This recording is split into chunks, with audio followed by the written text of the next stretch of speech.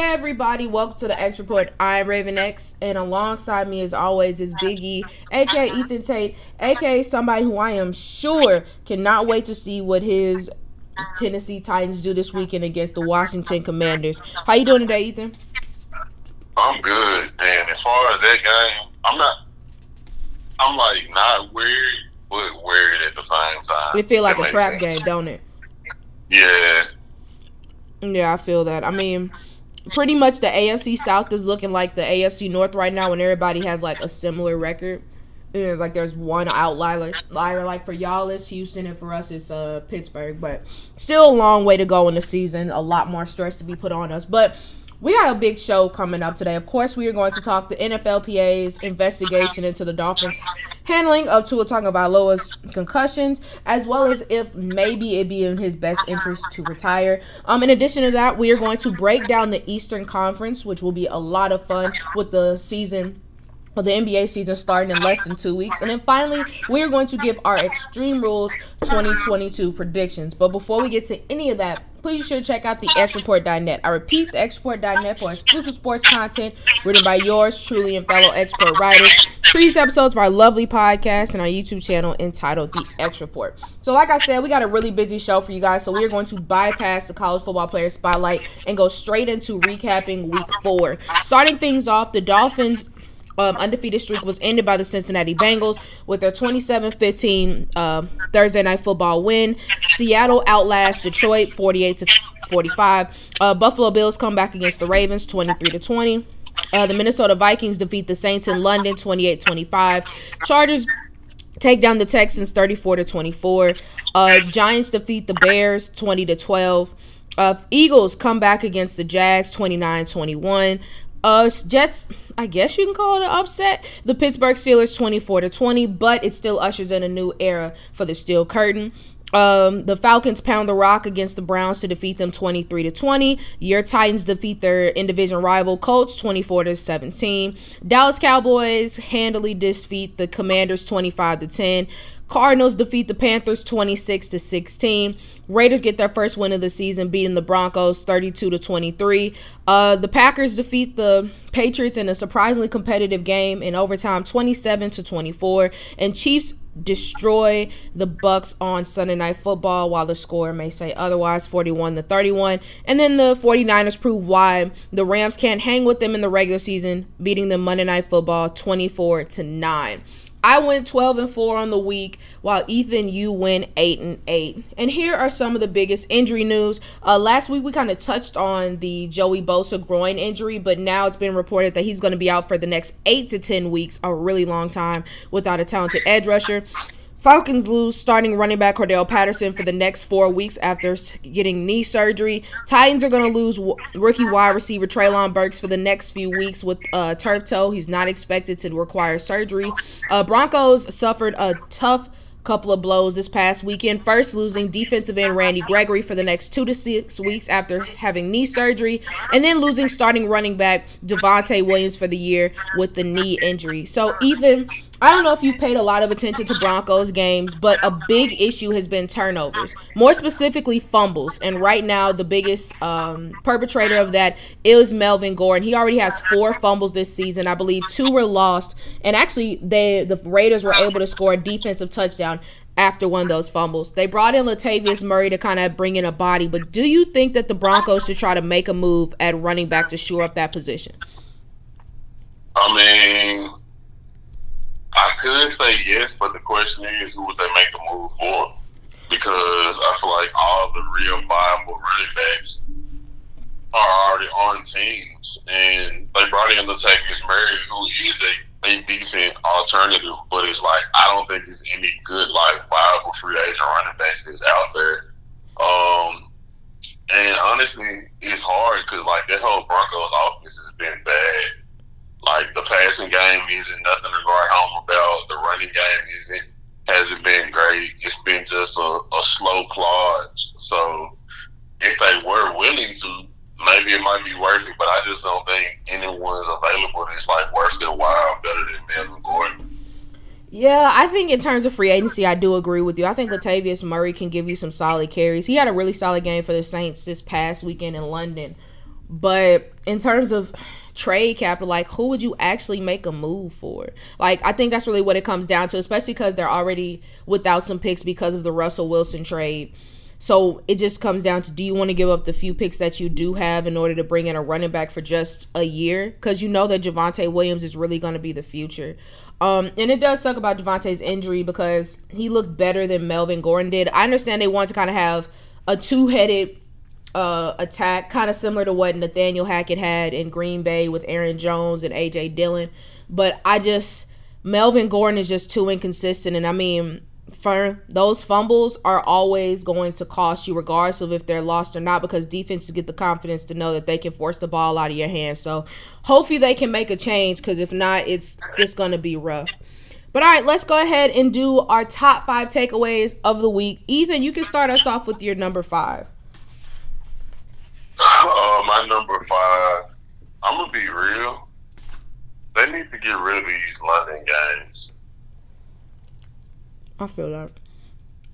Like, to me, it's just the London games have replaced Thursday night football, in my opinion, because the matchups in Thursday nights, they've actually been better this season.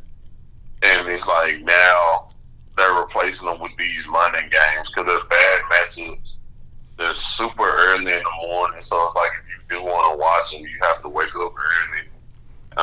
Yeah, just get rid of them. I understand from a marketing standpoint why they do it, so I don't hate it.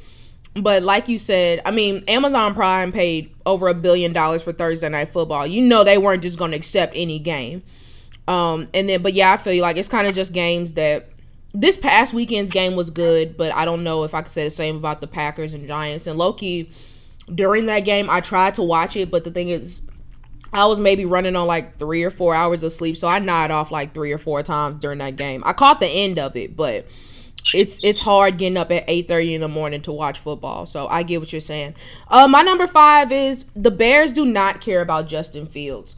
And I'm not going to sit here and say Justin Fields is this megastar. He's shown flashes, but I mean, it is just rough going for him. You and I talked about it a lot, how we felt like in the offseason they really didn't do much to bring in any real weapons, and that's really showing. And then the offensive line has just been terrible. He was sacked 6 times this past week, which really made it hard for him to get into momentum. And it's frustrating because when you draft a guy, more specifically, you trade up to draft a guy with the 11th overall pick like they did last year, you're expecting them to try to build around him and make him such a focal point and give him everything that he needs. You know, we see Jacksonville had done it, the Chargers, obviously, Cincinnati is another one, but the Bears just have not seemed to do that, and I think that's going to be really costly for Justin Fields throughout the course of his career. Yeah, my number 4 is looking quite dim. I'm not gonna say it's looking dim in Tampa Bay, but I definitely think that they're on the step of they need to improve. Mm-hmm. I understand they lost a lot of pieces. They lost some pieces on their defense, but to just not produce basically anything defensively throughout the course of their game, like especially for a guy like Todd Bowles, who's a defensive head coach. Like, they got some improvement to do on their defense. I feel you on that. I'm going to go back up north, and I'm going to talk about the Cincinnati Bengals, more specifically T. Higgins. I think everybody knows that it is the Ja'Marr Chase show in Cincinnati. We all know how great he is, the connection with Joe Burrow, etc., etc. But honestly, so far the best receiver in Cincinnati has been T. Higgins, and I really think we should all put some more respect on T. Higgins' names because, I mean, he has been balling. The 3rd straight game with over 70 receiving yards, had 124 last year, really burnt, last week, burnt Xavier Howard. I think that with the play of T. Higgins, that's going to really start opening things up for Ja'Marr Chase because teams are going to have to respect him as well on the outside. Number 3, I'm sorry, for me is, I'm going to be honest, I don't think Aaron Rodgers is as great as a leader as people has put him out to be in times in the past. I think we obviously know that he has moments where he can be very disgruntled, but when you look up and you see that he doesn't have all-world receiver. Like, yes, he's helped some guys reach all-world receiver status, like Devontae Adams and Jordy Nelson. But the Packers are winning games, but I don't feel like he really has nothing to attribute with Aaron Rodgers. I think he just has things to attribute to, like, the whole team. Like the game against the Patriots, Aaron Rodgers didn't have a good game. Nope. And, like, if it wasn't for their defense making great plays and really their running game, they would have lost that game. And he didn't have much to do. And then you will see him in press conferences saying, like, we can't expect to continue to win this way. Like, bro, you might have to just face the music and realize, like, the way that your team is assembled, you're going to have to rely on your run game and rely on your defense to make those plays. And you do what he did in that game, which is he made throws in pivotal moments. Like, this isn't the Packers of old where you're going to see him slinging the ball around the yard. Yeah, I'm in agreement with you. I think that, honestly, the days of the Packers just blowing people out left and right, I think those days are over. And they're going to have to start winning games ugly, like you mentioned, just relying more on their defense, relying on that run game a lot. Because right now their receiving core isn't it. It's not what it has been for the past few years. And so I think that we're all going to have to kind of get used to the Packers being, I guess, seen as mere mortals.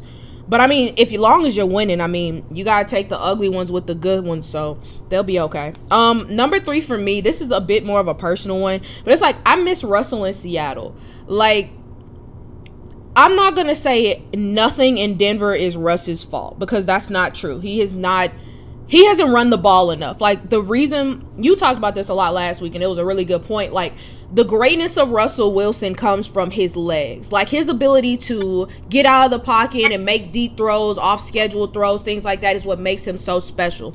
And it just seems like, I don't know if it's a Nathaniel Hackett thing. I don't know if it's a system thing or just a mental thing, but it's like, he's not doing the same things. And while the Raiders game was a good game, now I will not put that on him. It's just kind of those moments where you see there's such a difference in Russell Wilson when he tries to stand in the pocket and is getting obliterated, like in the third quarter of that game, to the fourth quarter where he's moving around, he's making big throws, he's showing off that deep arm. Like, I just miss the Russ that was in Seattle because I feel like he played more loose. And I hope that the Broncos kind of let him get back to that. But you can tell it's a different Russ going on in Denver. For me, my number 2, I know the NFL has concluded their investigation of the Miami Dolphins and the Tua incident, and the non-Miami Dolphins related doctor was fired. But I still think it should be some more ramifications that come out of that investigation, because it was just bad, and like, he's not playing these week's games. And yeah, like, it really just bothers me. And kind of in a lot of ways, Mike McDaniel's like remarks around things also have rubbed me the wrong way. I feel that. Like his most recent press conference when he was like, if I just think about the things that everybody else is saying, then I can't focus on the things that I need to focus on as far as the team. And it's like, bro, the things that people are talking about are regarding your quarterback. Yeah. The supposed leader of your team. And yeah, they kind of just rubbed me the wrong way. Yeah, we'll definitely get into that in more length. But honestly, I feel like had it not been such a public outroar about his latest concussion, he'd be playing this week. Without a doubt. I think the reason why he's not playing is because the Dolphins want to save face. But that's just me. My number 2 would be, where is J.C. Jackson? Prior to the start of the season, I loved the addition of J.C. Jackson to the Chargers. I thought it was a great move for them. You get arguably a top 3 cornerback, ball hawk, all that.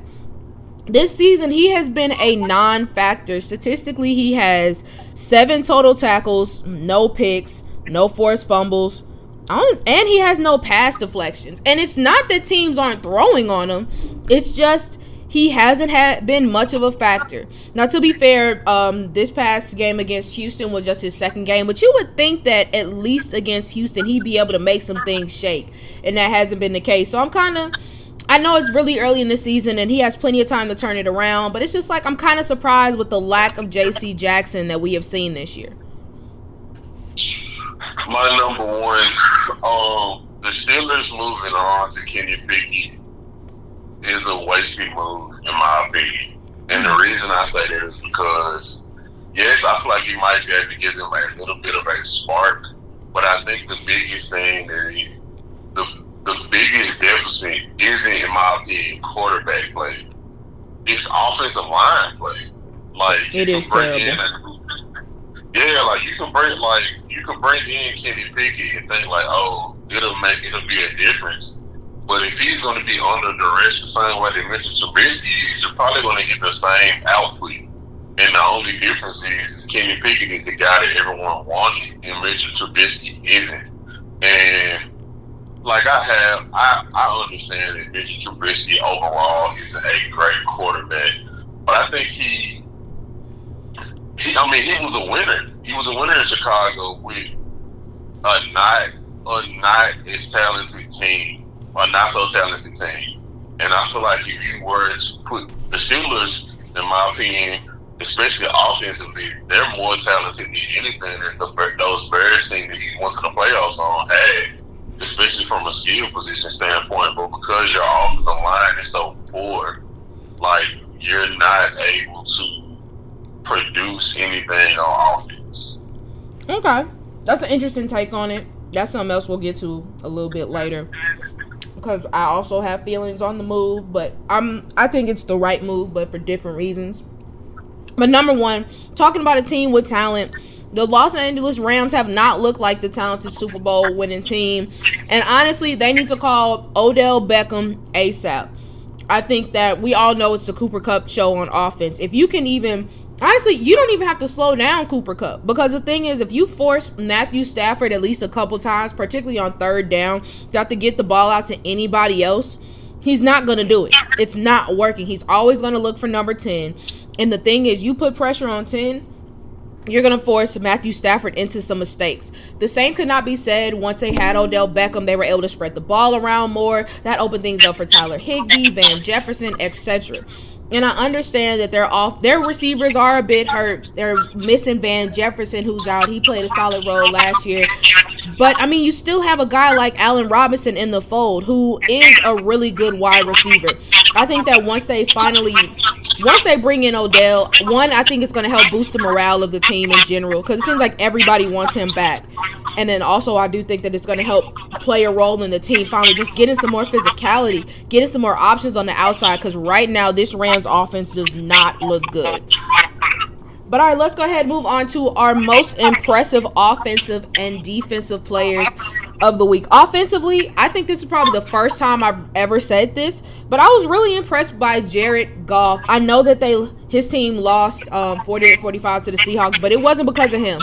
I mean, he had 378 passing yards and 4 touchdowns despite Amon-Ra St. Brown not being in the lineup. I think that we're starting to see some of the best Jared Goff play we've ever seen. Unfortunately, the Lions defense is holding him back. Before I get to my offense, I want to talk about the Rams right quick. Okay.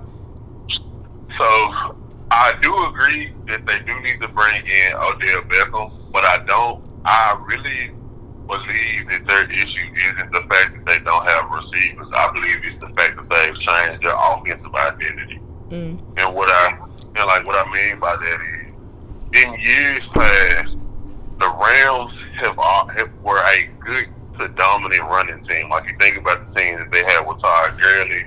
You even think about last year, they had a good running attack. And this year, because of their O-line injuries and O-line play, they haven't been as dominant. And they're, like, putting these positions where you're kind of forcing the ball in Matthew Stafford's hand. Also because he's Matthew Stafford, so you want to put the ball in his hands. And I think they've become, like, very one-dimensional, and that's a big part of it as well, as like the lack of weapons on the outside. Yeah, I mean, kind of adding to that, I mean, Cam Akers has been an absolute non-factor this year. Like, he was supposed to be a breakout candidate, doing a little bit of everything, really balling out. However, he just has not done any of that.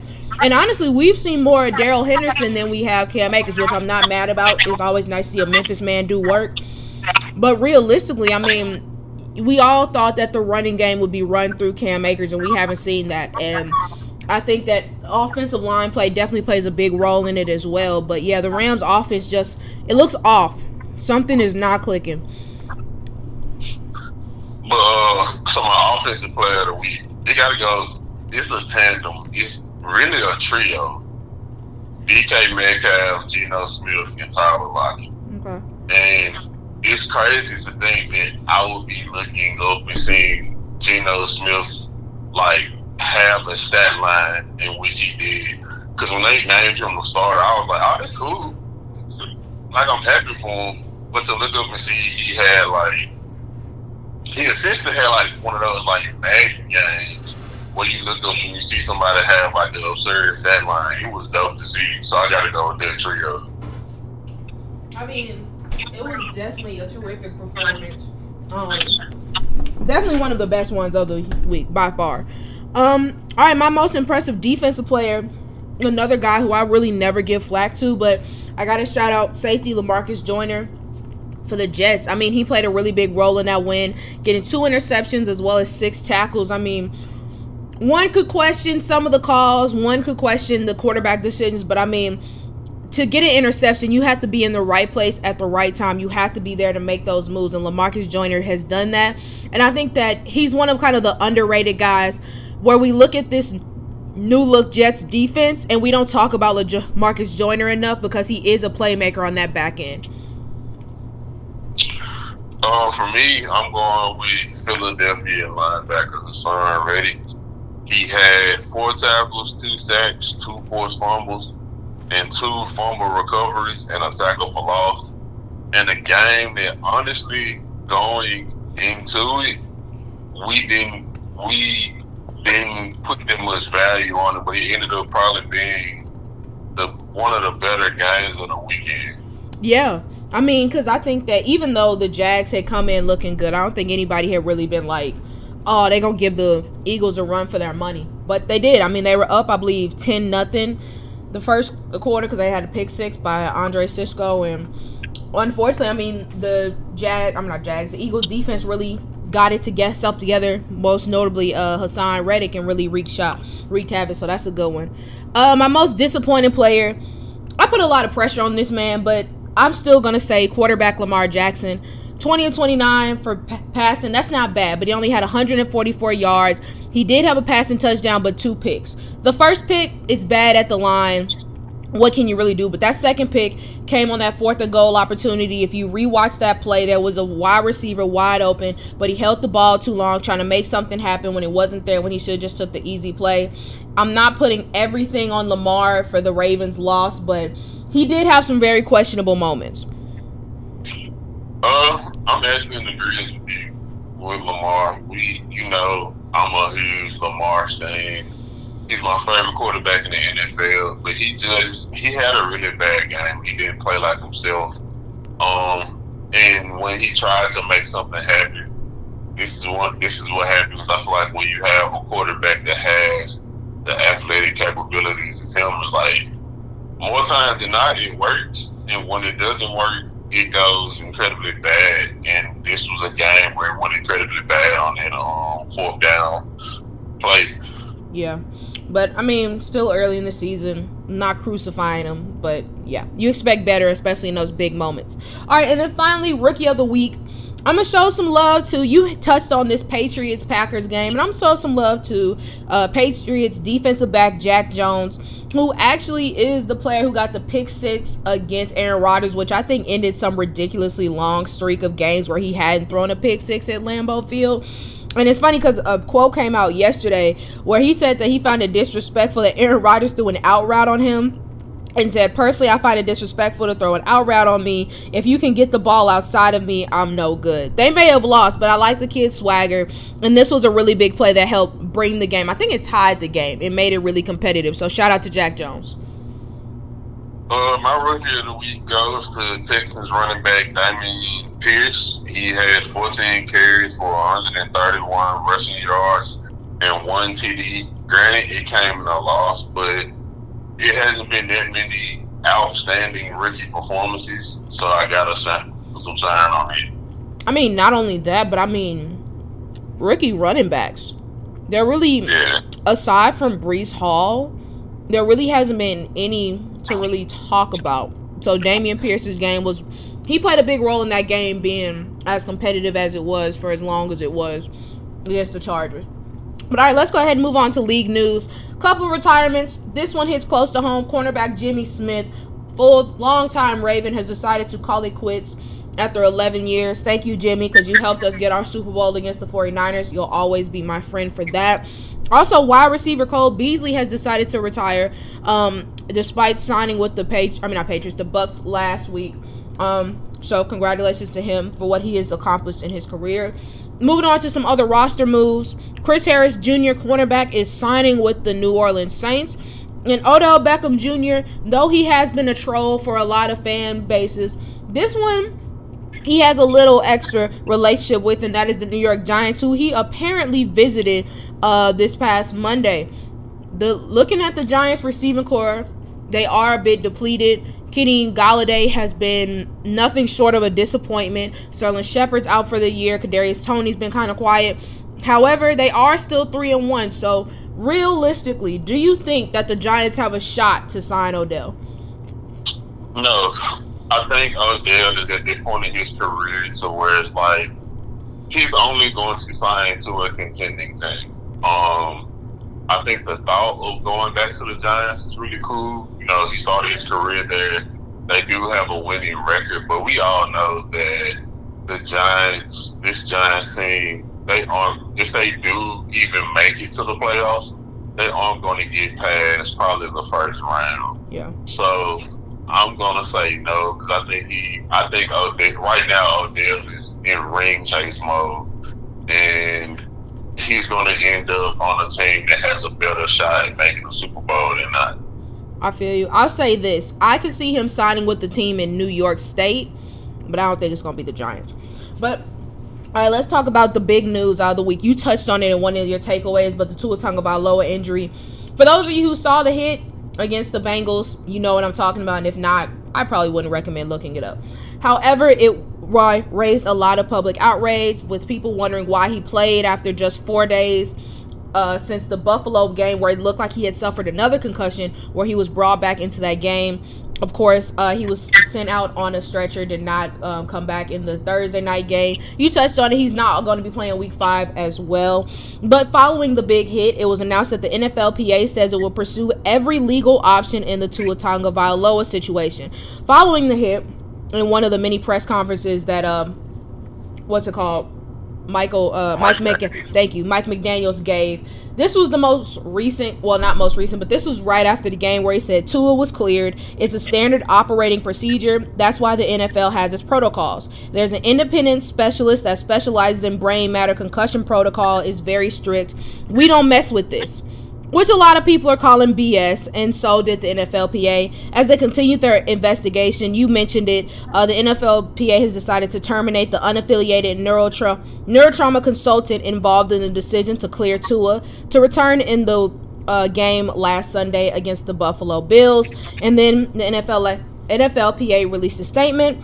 The joint NFL/NFLPA investigation into the application of the concussion protocol involving Miami Dolphins quarterback Tua Tagovailoa remains ongoing. Therefore, we have not made any conclusions about the medical errors or protocol violations. The NFL and NFLPA agree to the modifications of the concussion protocol are needed to enhance player safety. The NFLPA's Mackey White Health and Safety Committee and the NFL's Head, Neck, and Spine Committee have already begun discussions around the use of the term gross motor instability, and we anticipate changes to the protocol being made in the coming days based on what has been learned thus far in the review process. The NFL and the NFLPA share strong appreciation for the unaffiliated neurotrauma consultants who contribute their time and expertise to our game solely to advance player safety. This program has made our game safer for the athletes who have been playing it for the last 12 seasons.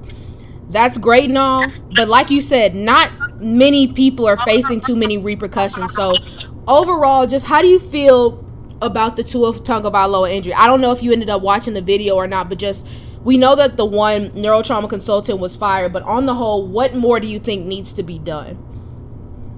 So I did end up watching the video because I just was like, as much as I didn't want to see it, I was like, I just had to see it. Mm-hmm. And yeah, it was very traumatic.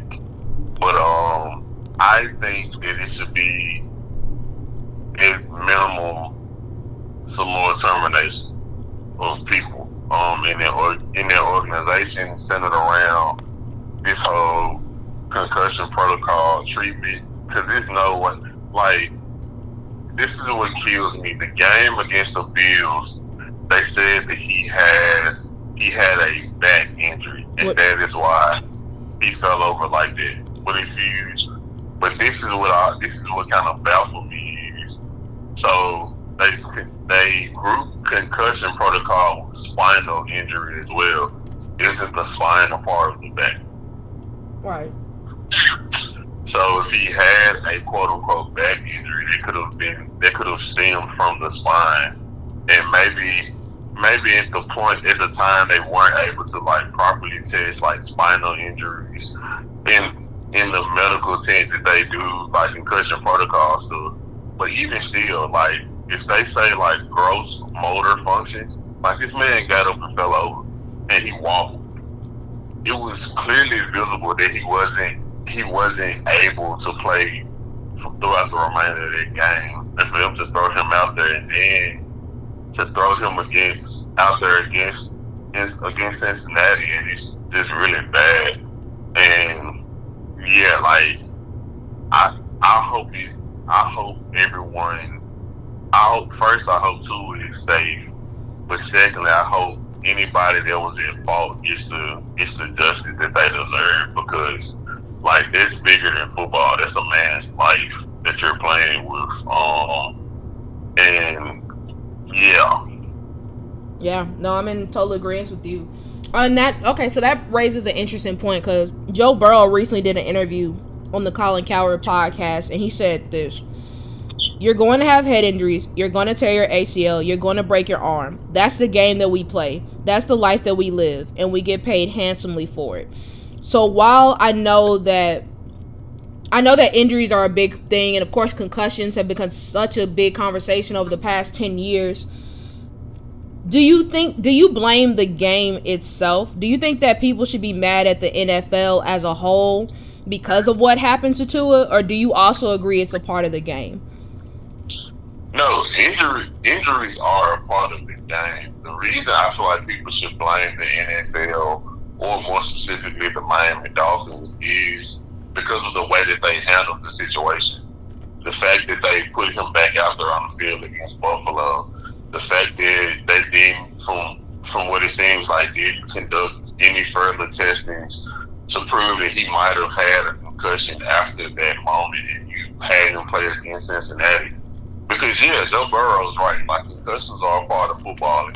It's painful to say that, but that's just a very harsh reality of the game. Injuries are going to happen, but I think what makes this situation as bad is because it kind of feels like that Tua wasn't properly taken care of in the diagnosis of his injury, which further led to a worse injury. Right.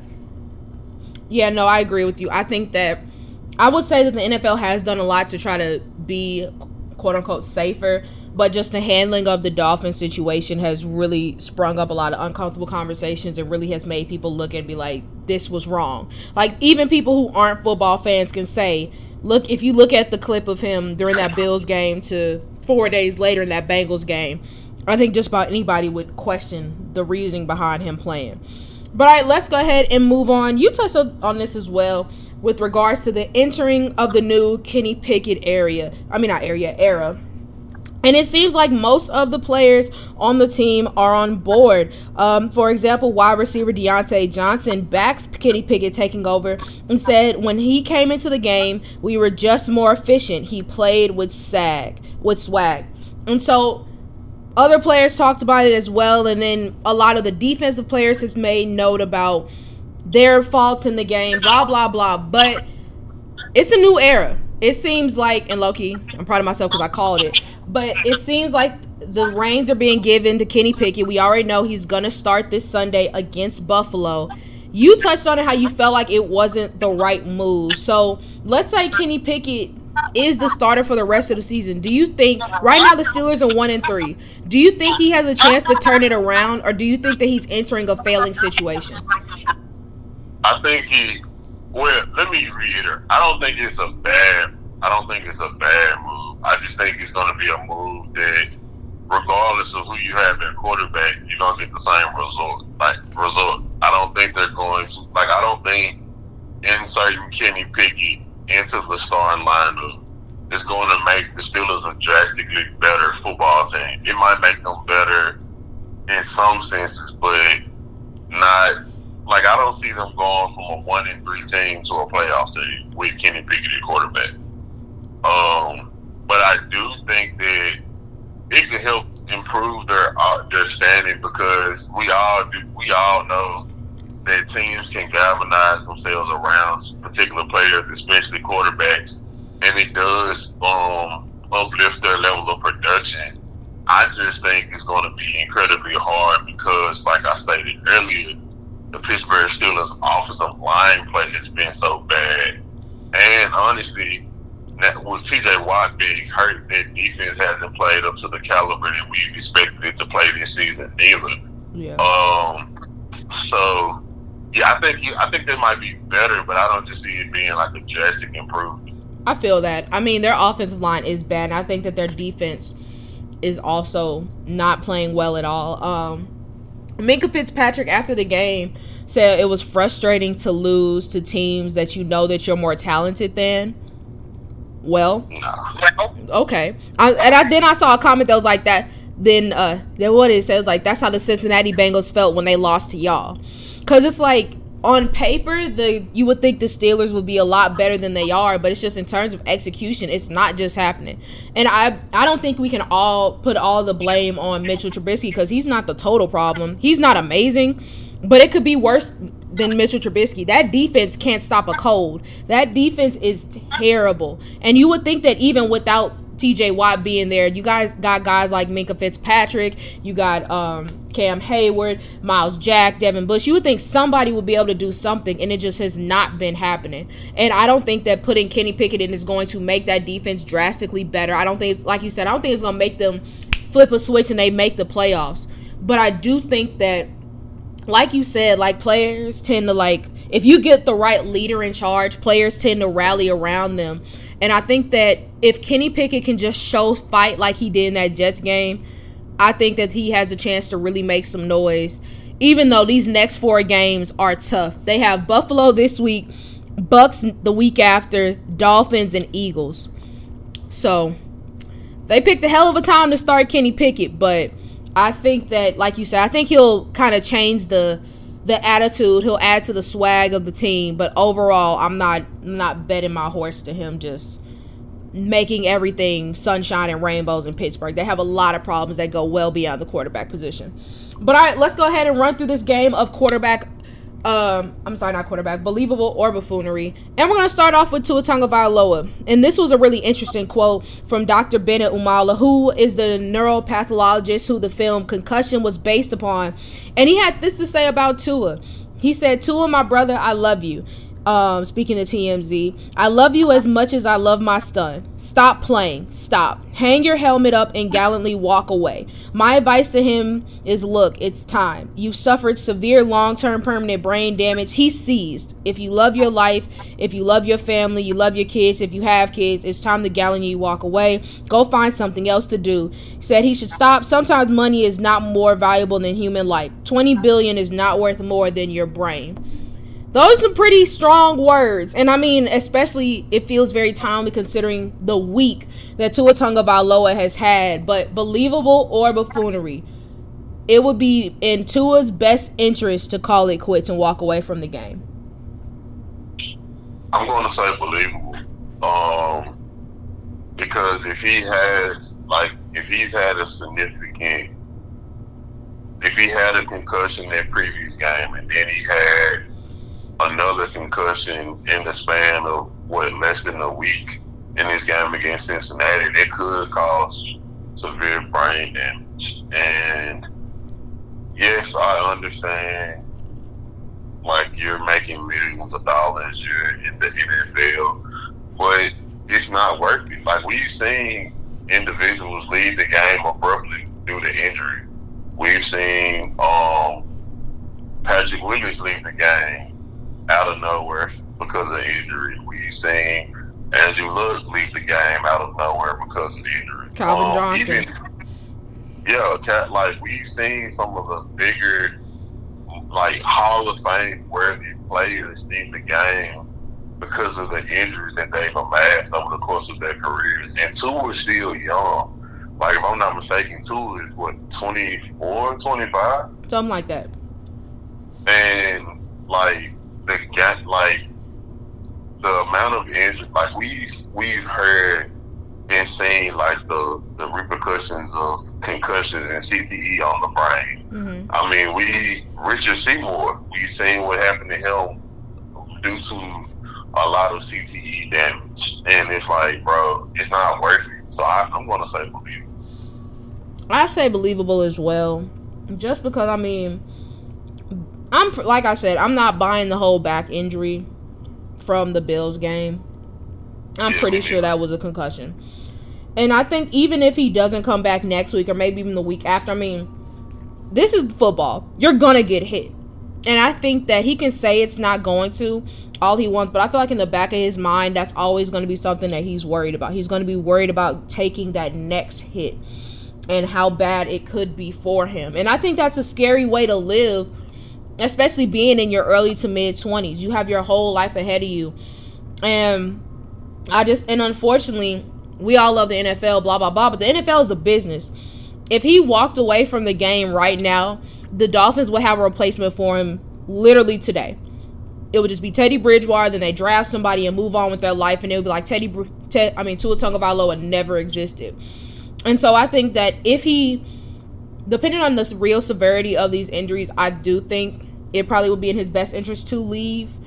Because, I mean, honestly, what is the benefit? Like, everybody wants a Super Bowl, and that's great, but is it worth possibly suffering severe brain damage or God failing your life?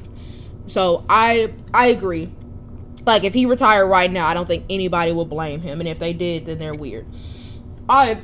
This isn't a believable or buffoonery question.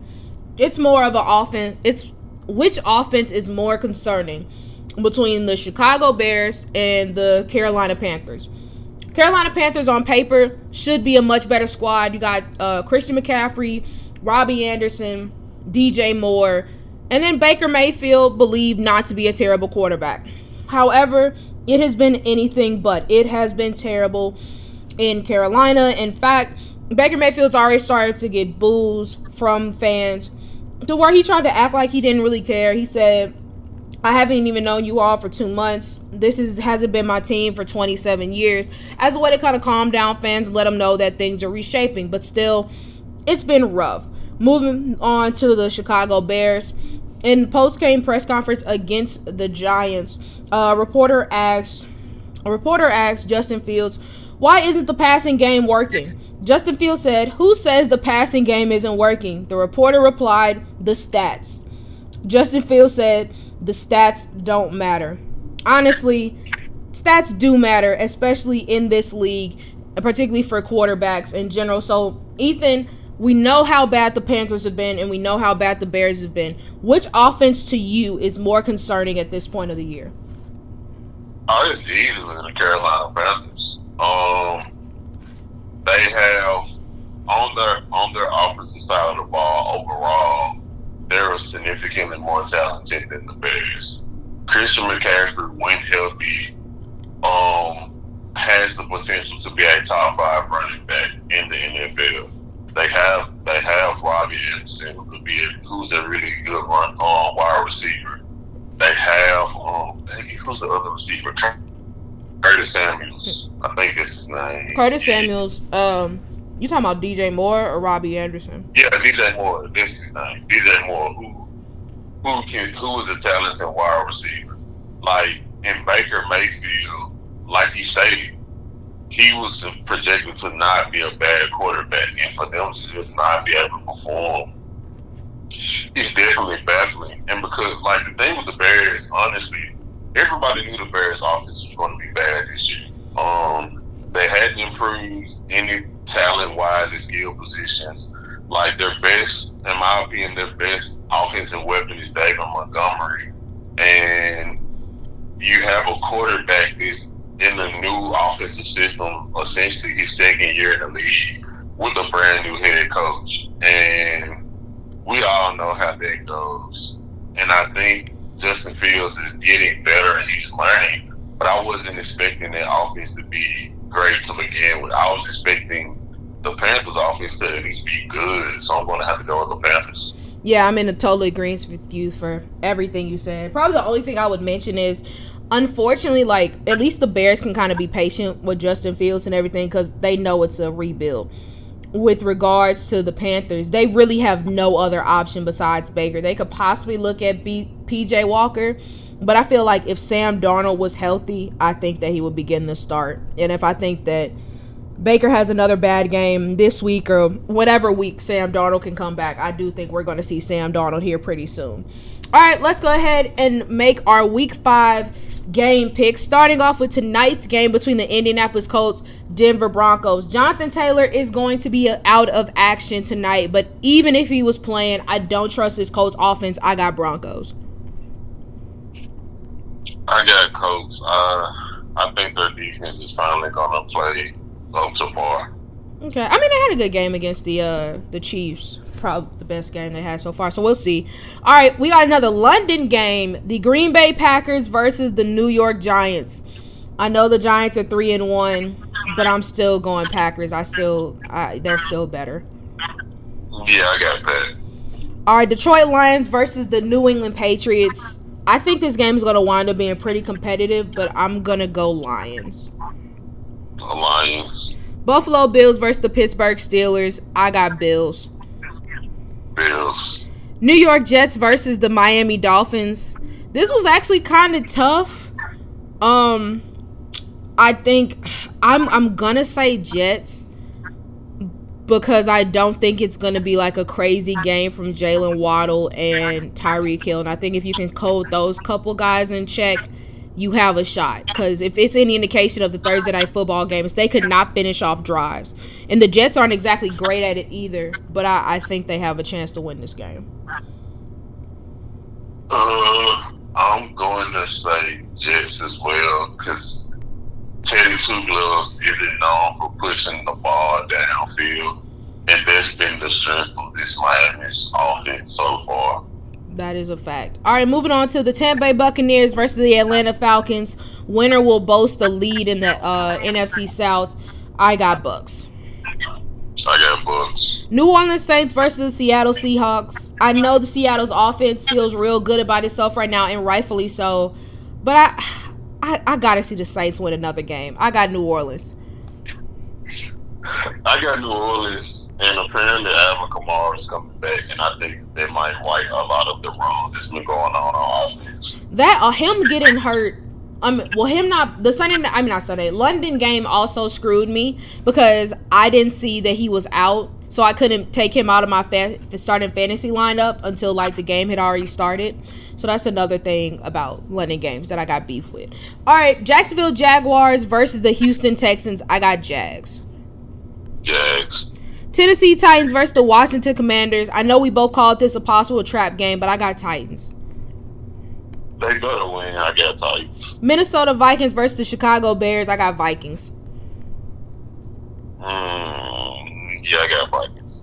Los Angeles Chargers versus the Cleveland Browns. I got Chargers. Chargers. San Francisco 49ers versus the Carolina Panthers. I got Niners.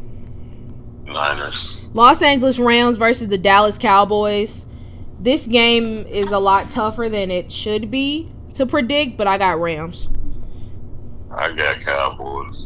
Philadelphia Eagles versus the Arizona Cardinals. I got Eagles. Eagles. Sunday Night Football. The Baltimore Ravens will try to avenge getting swept by the Cincinnati Bengals at home. I feel like a bad Ravens fan, but I'm picking the Bengals.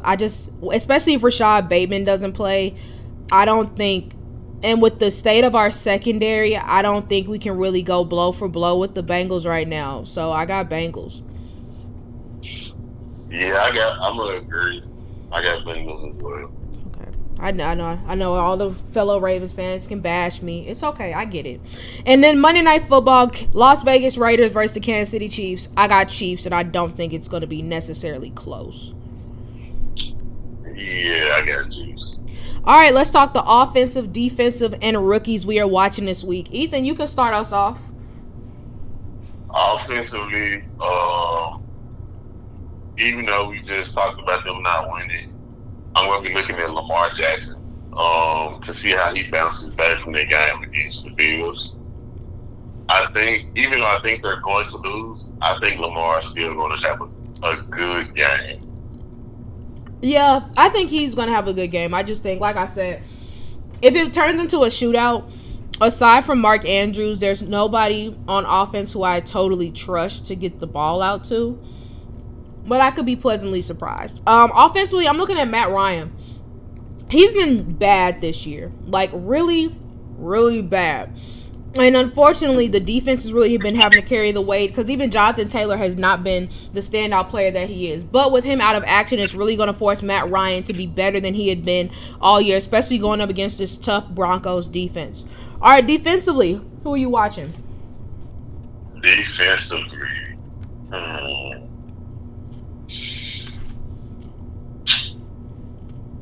I'm gonna be watching Sauce Gardner. Okay. Because, like I stated, even though the Dolphins with Teddy Two Gloves, they didn't look like they're gonna be able to push the ball down the field.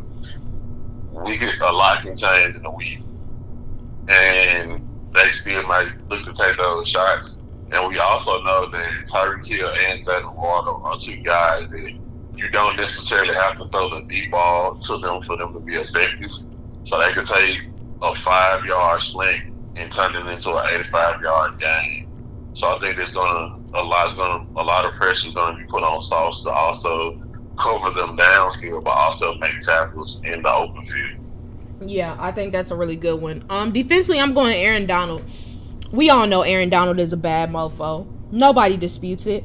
But I think that he's going to have to wreck shop. I mean, it's pretty much been Aaron Donald or nothing in terms of a pass rush for the Rams. And I think that with the state of this Cowboys offensive line, if Aaron Donald can wreak some havoc back there, whether that be sacks or tackles for loss on Tony Pollard or Zeke, I think that can play a really big role and help this offense out a lot by getting into favorable field position or forcing a lot of punts. All right, what rookie are you watching this week? We probably got the same answer, but what you got? Who's yours? I'm going Kenny Pickett. See, I would go Kenny Pickett. Matter of fact, I am gonna go Kenny Pickett because if he mess around and beat the Bills, that would be something to talk about. Oh, so yeah, I agree. Very much so. And then the team I'm calling out is the Los Angeles Rams. Been looking very bad this year, despite just being 2-2. And I understand the Cowboys are 3-1 on paper. Well, statistically, they look like the better team, but I mean, you are the Los Angeles Rams. You're coming off a Super Bowl win. It's games like this where you remind everybody why you are Super Bowl champs. And also, I mean, no disrespect to Cooper Rush, but I mean, he hasn't been spectacular. This secondary, despite it being depleted, should be able to make some plays. So I'm calling out the Rams. I'm calling out the Raiders. Even though I think they're still going to lose to the Chiefs, like, with the talent that you guys have, how are you guys 0-4? They're 1-3 now. My bad, yeah, 1-3. Yeah. I forgot they did win this weekend. That's how bad it's been that I thought that they lost. Yeah, but still, you guys are 1-3, and I understand you're in a tough division, but you haven't had any divisional games. They played the Chargers week 1. That's right. They played Chargers week 1, Broncos last week, and then Chiefs. So this will be our third division game. Dang, I'm way off. I don't know that's what happens when you got a lot going on. But still, like the Broncos, yeah, I just don't get it. Like they have a really talented team, so yeah, I'm just gonna call it. Fair. All right, so let's move on to the NBA. Looking at some roster moves, big trade that took place during the week. The Oklahoma City Thunder are sending Derek Favors, Ty Jerome, and Mo Harkless, and Theo Maledon, and a 2025 second-round pick via Atlanta to the Houston Rockets in exchange for David Nwaba, Sterling Brown, Trey Burke, and Marquise Chris. This is a cap-centric deal for both teams. The Thunder will gain 2 trade exceptions and drop about $10 million under the luxury tax, while the Rockets get a second-round pick for taking on a $1 million in salary, and Favors will be considered a valuable backup center or be traded elsewhere in the marketplace. So we'll see how that all shakes out. Adding to their front court, the Boston Celtics have signed Blake Griffin to a 1-year deal. Jordan Clarkson, rather than speculation of him being traded, it's looking like he's going to end up staying in Utah and being extended. Speaking of extensions, the Memphis Grizzlies have signed Steven Adams to a 2-year extension worth $25.2 million. And Tyler Herro, guard for the Miami Heat, got the bag, signing a 4-year, $130 million contract extension to stay in South Beach. Now, Ethan, he's made most of his money being the 6th man and coming off the bench and having a big impact. Is this finally the year and the time for Tyler Herro to become a starter in Miami? I think it is. Because when you look at the Miami Heat team, like Kyle Lowry, he's still a serviceable point guard. Jimmy Butler, he's still shown that he could be the best player on the team. And you have Bam, and you lost PJ Tucker. So you're going to need some offensive punch. And the thing is like with Miami, they have a lot of guards that you can put into that bench role. Like they have Victor Oladipo that they can turn into their 6th man. They have Caleb Martin that they could use as a 6th man. And I think just with the way it's unfolded, their starting lineup outside of Bam is getting kind of old. So you might need some youth on that line in that lineup. And you could just do a lot of different things with Tyler Herro. Like you can put the ball in his hands. He can play off the ball, and because he's a really capable shooter. So I think it is the time for him to start. But we'll see. Eric's supposed to do what he want to do anyway. That's true. I mean, for me, it really comes down to the nickels and dimes of it. Like, there are some great bench players, but you're not giving them $130 million just to come off the bench. And I think that this is perfect time. It may not be immediately. He may not, once the season opener rolls around, he may not be starting. But I think at some point, it's time for him to take over as a starter. I mean, he's definitely shown that he can handle a lot of production. He's put up some terrific numbers. You can tell he's talented. But we've never really seen him in a full-time starter capacity. So that'll really help be the test of how good is this guy really. But I like the extension overall, though. I mean, they didn't get Donovan Mitchell, and it really came down to, are you getting Spider or are you going to keep Tyler Herro? And it seemed like since they didn't get Spider, they decided to commit themselves to Tyler Herro. So I'm interested to see what he'll be able to do.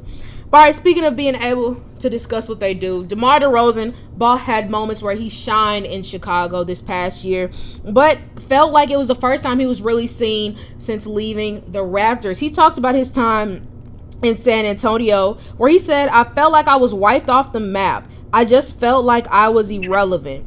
I mean, it's a crazy thing to say about a franchise that has had so much success over the past 20 years. But I mean, realistically, do you think that playing on the Spurs is in a relevant position? Because we talked about DeJounte Murray, sure, but other than that, not many other Spurs really got a lot of flack. Oh yeah, I definitely think it is, because even when the Spurs are in the prime of their winning days, they still weren't the television darling. Like they weren't getting a lot of games on ESPN and ABC and things of that nature. They had select matchups where if they played especially back in the day when they played the Phoenix Suns, because it would be Steve Nash and Tony Parker, Amari Stoudemire versus Tim Duncan. You obviously had the matchups against the Lakers, but they weren't a big TV team when they were winning championships, and they went to basically a non-existent TV team the minute they made this transition to being a rebuilding team. So yeah, if you play for the Spurs, unless your team wins the championship, you probably will be irrelevant because they do have some talented players. Yeah. Like they have Keldon Johnson, who's a really talented guy. They had DeJounte Murray, but he's gone. But like Keldon Johnson, Lonnie Walker's gone, but he was a talented guy that was on a couple of those teams. It's a guard that they have. I forgot his name. Josh Primo. I think he's going to be a guy that's going to make some noise this year. There was a rookie a couple years ago. So, but because they're going to, in my opinion, the Spurs are in the same vein as the Orlando Magic, where it's like you're not going to see them on national television. The only way you're going to catch the Spurs game is probably if you have NBA League Pass and you just so happen to watch their game. Or you live in San Antonio. Yep. Yeah, I agree with you. I mean, at no point of their history were the Spurs ever considered sexy. They've had years when they were great teams, had awesome team chemistry, but they were never sexy. They were never a team. As you mentioned, they got a lot of TV time, even when they were winning. And I think that also kind of goes to when you look back at the greats. Like, everybody talks about Tim Duncan, sure, but like when you look at the top 75 players that they put out last year before, they didn't even make mention of a Manu Ginobili, of a Tony Parker. Those guys have multiple rings too. And they don't get talked about. Like, when you look at the grand scheme of like the all-time greats, even though the Spurs have had so much success, nobody really talks about them. We talk about Coach Pop, but that's really it. So yeah, no, I think it does make you a bit irrelevant. Like I said, it's not sexy. And like, they're not a team that like has exciting drafts. Like, they're not bringing in guys who are highly touted. Like, I think every year, like, you and I have a player that we see that the Spurs draft, and I'm like, really?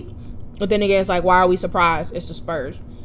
But all right, let's do something fun. Let's break down the Eastern Conference, which, as we know, is broken up with the Toronto Raptors, Philadelphia 76ers, New York Knicks, Indiana Pacers, Boston Celtics, Atlanta Hawks, Cleveland Cavaliers, Chicago Bulls, Milwaukee Bucks, Miami Heat, Orlando Magic, Brooklyn Nets, Detroit Pistons, Charlotte Hornets, and Washington Wizards. What we are going to do is break down both the Eastern and Western Conference, similar to how we do divisional breakdowns in the NFL. Break the conference down into a few categories, and then eventually pick who we think is going to come out as conference champs. So, Ethan, you can start us off. Who do you think is the most underrated team in the Eastern Conference? The most underrated team in the Eastern Conference, in my opinion, I'm going to say the Cleveland Cavaliers. I think they did gain a lot of steam in the offseason for the acquisition of Donovan Mitchell, but I think, and yes, they lost a lot of good pieces to gain him, but I still think that they have a really solid team because you still have Darius Garland, you still have Evan Mobley, you still have Jared. Like, they didn't lose any of their core pieces, and they gained a star caliber player. I can see that. I'm gonna say the Toronto Raptors. I mean, probably the most forgettable NBA champion of the last couple of years. But they were, in fact, champions. And sure, Kawhi Leonard was on a one-year rental and he left. But, I mean, they've still been really competitive, made the playoffs last year, have drafted really well. And I think we just kind of forget about them. I think they're just one of those teams that's like, oh, they're solid. We know they'll probably be on the back end of the playoff projections or playoff teams. But they come out and they beat some really good teams or teams that are considered more talented. So I think we all kind of overlook the Raptors at times. All right, moving on to the most overrated team. Who do you got? I feel like we probably both had this thing. Actually, I'm going to say the Brooklyn Nets. Okay. I think that they obviously do have some great pieces. Like, they have They have Kevin Durant. They have Kyrie Irving. They have a returning Ben Simmons, and they have some good pieces around them, and Joe Harris, Steph Curry, a lot of those guys. But the thing is like they don't really have a big man. Like Nick Claxton is their only true big, and they don't have depth. So like, what are you gonna do? Say, and Kyrie Irving and Kevin Durant had to play a full season in these past couple of years. So what are you gonna do if you get another big injury to one of those guys, and you also are coming off of a summer/season where it was a lot of dysfunction in the organization to begin with? So I gotta go with Brooklyn. Brooklyn was up there for me too, but I'm gonna go, for the sake of conversation, I'm gonna go different. I'm gonna say the Atlanta Hawks. I think that the addition of DeJounte Murray has a chance to be really helpful, but I still think that they are a few pieces away from being considered a true contender. Like, we all know that Trae Young is a great player, but I just feel like, kind of in a similar vein to the Nets, they don't have much depth. So if they're not getting a big night from Trae Young and probably now DeJounte Murray, if Clint Capella isn't having his best defensive night, I think it's really going to affect them, and they're going to possibly be another low playoff seed. And it's unfortunate because they have a lot of talent. They have the name brand value. They have some of that excitement, but I'm just not sold on them being a legit contender as of now, despite the additions that they've made this offseason. But all right, let's get to something fun. Top 3 favorite players in the Eastern Conference. Giannis, Joel Embiid, and shoot, trying to think of the best. Jimmy Butler. Yeah, Jimmy Butler's my one. Number 3 for me, Giannis Antetokounmpo. Love Giannis. I love his personality. I love his game. And, I mean, I got respect for somebody I'll always have respect for someone who sticks with an organization, who, like a small organization, or at least a mid-market one like Milwaukee, and bringing a championship. You're always going to get my respect for that. Number 2, Bradley Beal. Love Bradley Beal forever. Watched him in high school at Chaminade. He made me actually root for Florida. Don't tell nobody I said that out loud. And then now with Washington, loved him since he got in the league, so hopefully he can parlay that to some success. And then Jimmy Butler, I mean, he's just a dog. The dreads are a bad look, though. I'm ready for those to go away. But other than that, he already got rid of them? Yeah, he did. He got rid of him during his first preseason game. Oh. Like, he was sitting on the bench with like a do-rag on, and you could tell that they weren't there. Okay. Oh, thank God. They look terrible. But yeah, other than that, I love everything about Jimmy Butler. All right, so what 3 players, in your opinion, are facing a prove-it year? It's easy. The next big 3. And I'll say the next big 3 with the addition of James Harden. Okay. For me, I got Bradley Beal. Like I said, love him to death, but also, you signed all this money to come back to Washington, haven't been healthy for the past 2-3 years, and you keep talking about how you want to win in Washington. Well, you're going to be a huge role in affecting that winning. I know that bringing in players has not been one of the Washington Wizards' strength in terms of free agency, but I think Bradley Beal has to have a monster year to kind of remind everybody of why he is so talented and why Washington has committed themselves to building around him. 2, Ben Simmons. You're back now. You're supposedly back or whatever. You said you're going to be more aggressive, taking more threes, blah, blah, blah. Nobody's going to believe you until you actually go out there and do it. You already caught hell, whether your last few games in Philly and then not playing all this past year. It's a lot of confusion that comes with Ben Simmons. He could clear things up with the great year. And then number 1, Julius Randle. Julius Randle is kind of a Jekyll and Hyde. 2 years ago, we're talking about him, most improved player, really leading the Knicks, making them look like a standout team. This past year did little to nothing. I think that for Julius Randle to show that he does belong in terms of the NBA's solid big man and one of the better big men, he has to have a big year this year, because if not, I think that it's going to lead to a major blow-up in New York, and he's going to be on his way out.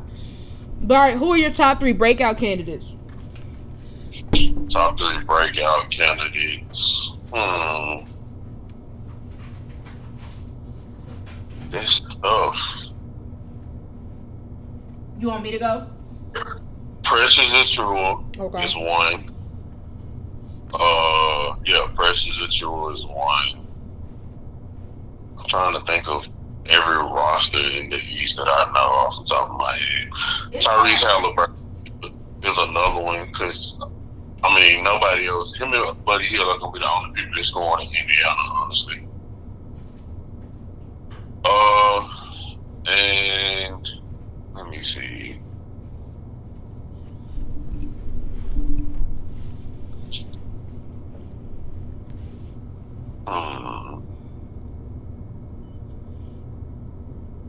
I can't say LaMelo because he already broke out. It's hard. It's hard to pick three. Or at least in basketball. Football is much easier to pick out somebody you think you're going to break out because there's just so many different positions. But basketball is kind of... Yeah, let me see. I'm trying to think of all the teams' rosters right now. I might say Cassius Winston. Okay. I like that pick. All right, for me, 3. He's kind of broken out, but then again, not. And number 3 for me is Pascal Siakam. The championship year, he had a terrific year, but he's never been back to that level. I think that he can get back there this year, especially if everybody can stay healthy.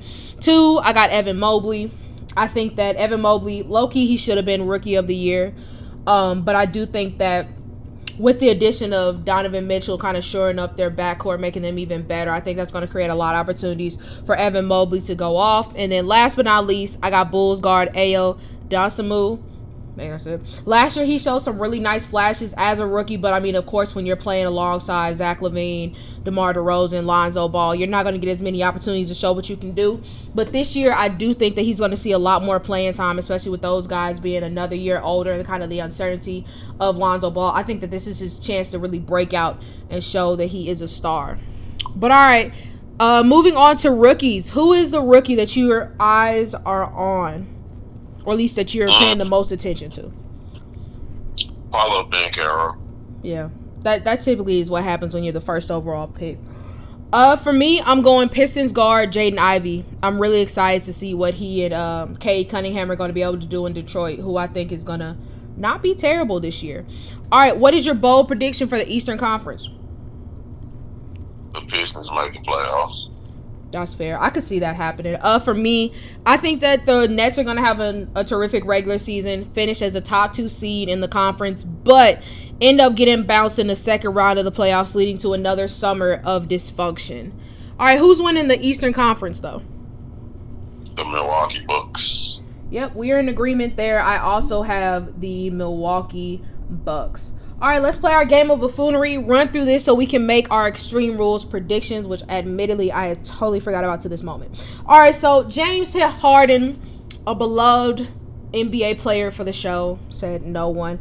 A lot of people were excited to see what he's going to be able to do. Apparently, he's lost over 100 pounds this summer, says he's in great shape, blah, blah, blah. I'll believe it when I see it. However, it was caught on tape following a practice, Doc Rivers talking to James Harden, where he said, we need you to be the aggressive James that you were those last 5 minutes. And it's going to take a while. But when it clicks, James, we're going to be unbeatable. James Harden also mentioned in another interview that he felt like he was back to MVP form, saying, I've always said if my conditioning can be at the level of my skill set, my IQ, and I put the work in, it's MVP. Believable or buffoonery, James Harden is primed to bounce back this year. I think so. I don't think he's going to bounce back in the form of like MVP form, but I definitely think he's going to be better this season, because if he is in shape and he is well conditioned and his hamstring isn't bothering him, I think he can be a really serviceable player for the 76ers. Yeah, you and I are in agreement. I don't like James Harden. I'll be the first to admit it, but I recognize good athletes when I see them. And James Harden, we have seen him play at some really good levels when he is in shape and when he is healthy. I do think that he can mess around and have a really good year for the 76ers. All right, let's go ahead and move on. During the NBA preseason, they face not just other NBA teams, but they also do some traveling, whether that could be to Australia, play some games in Seattle, all across the board. NBA teams get a little bit of everything during the NBA preseason. However, Justin Anderson, former NBA player, mentioned that he would like to see a change made to the preseason schedule. He said it would be a great idea for the G League to also play preseason games versus the NBA. He added, in all seriousness, it would be a great idea. Everyone should see why. It's not easy to be a part of the 450 because there's hoopers everywhere. Y'all finding out about Craig Randall last night, I see, watch the G League. And so, believable or buffoonery, as a good way to promote the talents of the G League, the NBA and G League should play each other in the preseason. I think it's believable. I think it's a good idea. Yeah, I think that's a great idea as well. Just simply because you're able to showcase guys in the G League that might, especially if you have like inter-team G League games, like NBA G League games, like I'm thinking the Memphis Grizzlies versus the Memphis Hustle. So like that way you could potentially show a guy like, say, Kennedy Chandler, who got drafted for us, but obviously won't be making the main roster due to the position that he plays. But if you're able to have a game where, let's say, they play against the Grizzlies, you can showcase his talents, or you can just showcase the talents of different guys. Because I agree, it's a lot of guys in the G League that are very talented. They just can't make the league for varying situations. So it's believable. Yeah, we're in agreement on that. All right, let's talk about your favorite team, the Minnesota Timberwolves, who have just been so talkative this offseason. One of the latest interesting remarks came from D'Angelo Russell, who said via an interview with Sirius XM NBA Radio, "I don't think anybody wants to match up against us." They do have the interesting dynamic of Rudy Gobert and Cat in their front court, backcourt being Anthony Edwards and D'Angelo Russell. So believable or buffoonery, the Minnesota Timberwolves are the toughest NBA team to match up against. No. It's for multiple reasons. Cat can foul out so fast because he don't play defense. And D'Angelo Russell, bro, I used to actually like D'Lo, but like you had like 2 good seasons. You had a good season in Brooklyn, then you got traded to an actual winning culture in Golden State, and you haven't been the same. The only player that I would agree to this sentiment is Anthony Edwards, because even with Rudy Gobert, if you go small, you can play Rudy Gobert off the court. Yeah. So no. Yeah, I'm also calling buffoonery on that. They, once again, Ethan, as a friendly reminder, they do have generational talents in Cat and Rudy Gobert. So, the only generational talent on their team is Anthony Edwards. They need to stop playing with themselves. They can't help it. They cannot help. Man, I wish the Memphis game I was going to was against against the Timberwolves. That'd be great. All right, so let's go ahead and move on to defenders. Bam Adebayo was talking about some of the best defensive players in the league and said this: "Me, Draymond, and probably Giannis, 3 guys who can literally guard 1 through 5 and be effective." So, and he also added, switch on to a Kyrie, switch on to KD, switch on to Joel Embiid. The thing about guards winning is that they don't be down there. They don't want to be in that semicircle. So, believable or buffoonery, Draymond, Bam, and Giannis are the top 3 defensive players in the NBA today. They're the top 3 most versatile.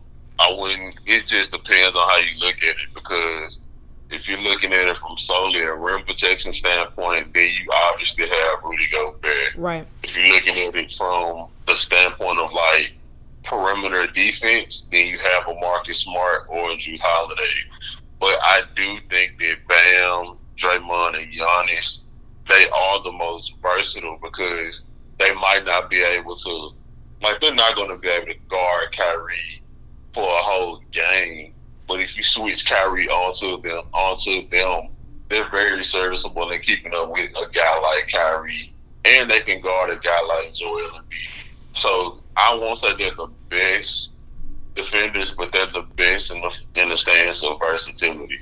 Yeah, I would agree with you with regards to the versatility. I mean, they are all mobile enough to be able to to guard multiple different positions.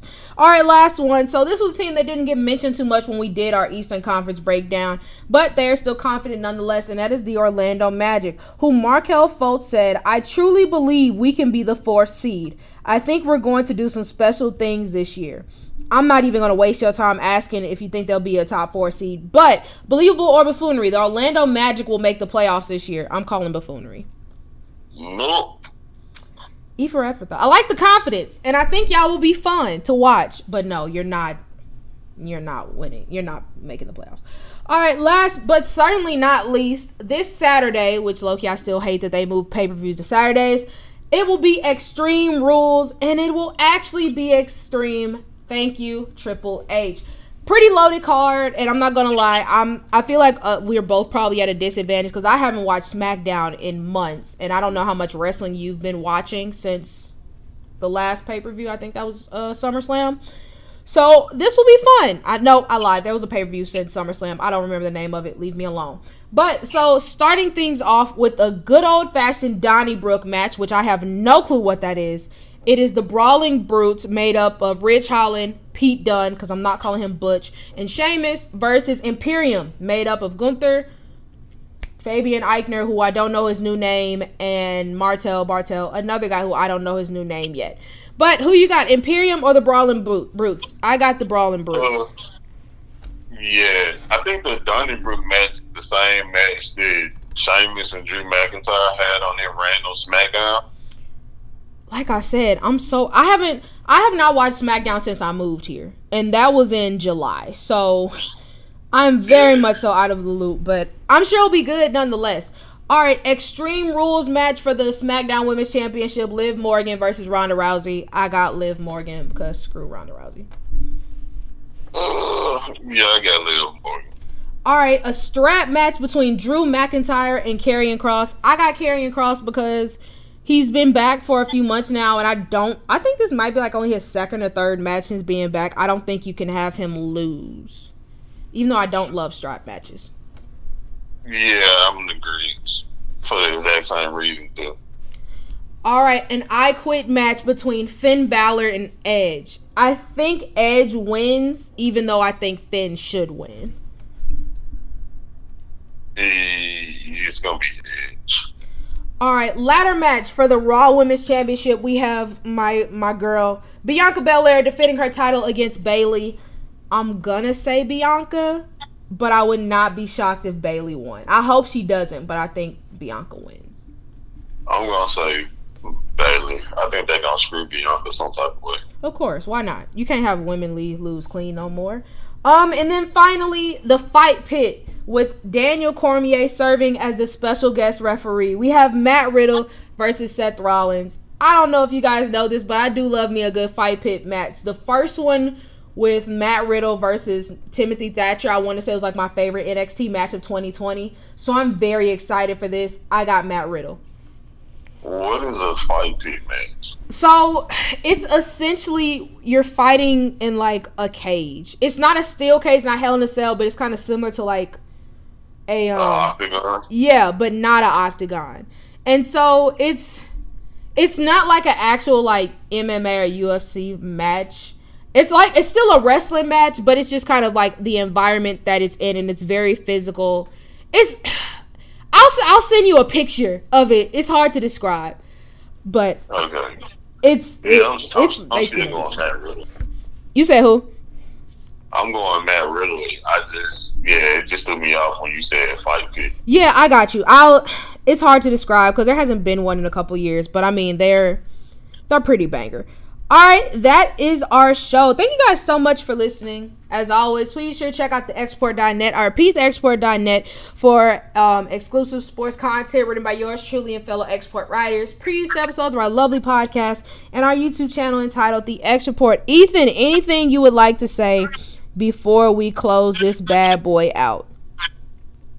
I'm looking forward to going to this preseason game tomorrow, even though a part of me highly doubts the starters are gonna play.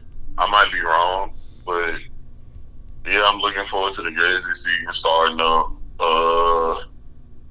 Looking for Zion looks great in his return.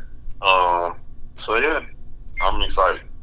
I'm in full football mode. I know LSU is playing Tennessee on Saturday, so go Tigers. Very excited to see us whoop they butt. And Baltimore, I feel like a bad Ravens fan because I picked y'all to lose back-to-back weeks. I was right last week. Prove me wrong this week. Please. I would love to be wrong. I want to win. I want to be 3-2. I really do, but I just... it's been weird being a Ravens fan this year. Like, I love the team, but it's just been so many highs and so many lows, and we're literally just the first week in the year. So, but ball out, be great, win your games, go Tigers, go. I don't know who Memphis plays on Saturday, but either way, I think they play Houston on tomorrow. Yeah, yes, they do play tomorrow. Well, screw Houston. Rooting for my Tigers, both LSU and Memphis, and my NFL Tigers as well. But yeah, that's all I got. Thank you guys so much for listening, and we'll see you all next time.